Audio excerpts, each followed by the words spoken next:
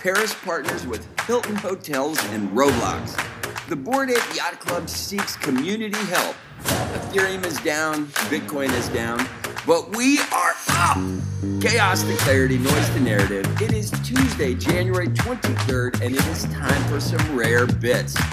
Today, the Crypto Greed and Fear Index is at 50 degrees. We are down 5 degrees from yesterday. NFT sentiment comes in at 29 degrees and cold, minus 1 degree from yesterday. Top crypto search term is call sign NEXT. It is up 56% on the 7-day, which is something because literally everything else is a sea of red. Top NFT search term is Pal World, the game that has taken the internet by storm. We have Bitcoin dominance up a touch. ETH dominance is down. NFT trade volume on the Ethereum side is down 9.6%, and it is up 6% on the Solana side. We have Sega announces a collab with Venetia. Ethereum, I'm watching the 2390 resistance. Bitcoin drops to a 7-week low around 39K, and Lynn Alden sees ETFs creating new highs. You must be patient. And before we deep dive on some news, let us take a look at the numbers for the nerds. The crypto heat map is a literal bloodbath. We have maybe 3 coins out of 100 that are green on the 24-hour. I'm going to quickly switch to the 1-hour. We do have some things flattening out a bit, which is nice to see. On the 1-hour, we're close to flat for quite a few things.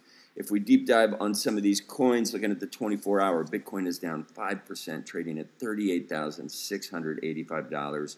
Ethereum is down at $22.13. BNB is $29.546. Wow, Solana is trading just below $80, down 10% on the 24-hour, trading at $79.29. Looking at the top collections on the Ethereum side, CryptoPunks dominate the top sales, with the top CryptoPunks selling for 91.9 ETH. That is $218,000. CryptoPunks have been on an absolute tear when we look at top 5 collections as far as volume. We have Ethereum Puppets, the Little Pudgies, Doodles, Mutant Ape Yacht Club, and Azuki Elementals. Let's double-click. Elemental Beans are at 1.2 Ethereum. They've had 260 sales in the last 24 hours. Mutant Ape Yacht Club seems to be holding steady at 4.6 Ethereum. Doodles is at 2.5. They're up 450% on the 24-hour with 330 sales. They are about to rip. I say Doodles gets back up to 8 ETH, the 8 to 10 ETH range fairly quickly. That's just my call. Little Pudgies are trading at 1.9 ETH. And Ethereum Puppets are trading at 0.0093 Ethereum. Biggest sales on the Solana side, we had Old God number 192 sell for 220 salamis. That is $18,572. We had a couple Mad Lad sales. When I look at the top 5 collections for volume on the Solana side, we have the Crypto and Deads, Elixir Ovals, Magic Ticket, Kami, and Lily rounding out the top 5. Lily is still below 1 Solana.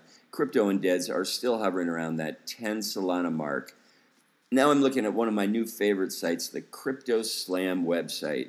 And what I love about this, again, I'm looking at NFT collections by 24-hour volume, and I'm just going to give you the top 5. We have the CryptoPunks, Uncategorized Ordinals, Dokyo, Doodles, and Froganas. CryptoPunks we know, I just talked about them. Uncategorized Bitcoin Ordinals, that covers all the ordinals in the ecosystem. Number 3, Dokyo. Avalanche, nobody's talking about it. We need to get on it. Dokyo, put that on your hit list of things to watch. Now, just some news to get you guys going for the rest of the day. Paris Hilton has partnered with Hilton Hotels for her Media 1111 studio. It's kind of cool because she's actually going to be giving away Hilton Honors Points, 12 million actually, to people that qualify for this and are interested in participating. I think the raffle is going to start soon. It's interesting to see these crossovers with digital and physical, and who better to do it than Paris Hilton and her father.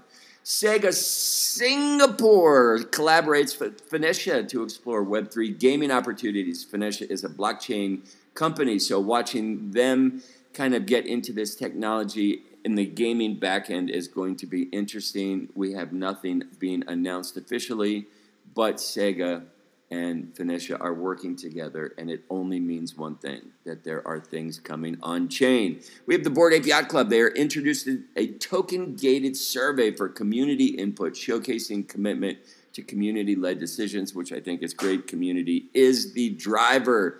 To lose touch with your community is death. Ethereum faces price declines. We're testing support at, as I said earlier, 2,300. We got some recovery targets set at 23.65, 23.90. And then if we can break 2,400, we will be super happy. Bitcoin has experienced a 7-week low, closing below 39,000, with sell-side pressure from Grayscale, Bitcoin Trust, and potentially a FOMO rally. FTX liquidated all of their shares, so it just caused a ripple in the pool. Keep your floaties on, you'll be fine. And we have macro economist Lynn Alden, who I'm a big fan of. She believes that the Bitcoin ETF fervor may not have arrived yet. What she does state is that the fact that it is here, once we do start to get that rally, okay, once movement does start, that peak is going to be higher than anything anticipated or anything that we've seen before, which makes sense. A lot of these fund managers, they have not ever offered cryptocurrency to their clients. With this ETF, they now have that possibility. Just because the ETF went live last week doesn't mean they're all immediately jumping on it. These guys need to do their due diligence and research. It wasn't part of their ecosystem, and they did not follow it like we do.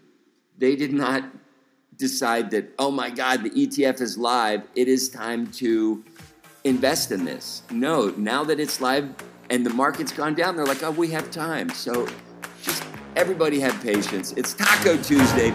Be kind whenever possible. It's always possible. Remember, the rabbit hole runs deep. Still craving crypto clarity? Subscribe to my Substack or check out my Rare Bits Live YouTube channel where I give bozo takes and terrible life advice. Warning, Rare Bits may cause hodling.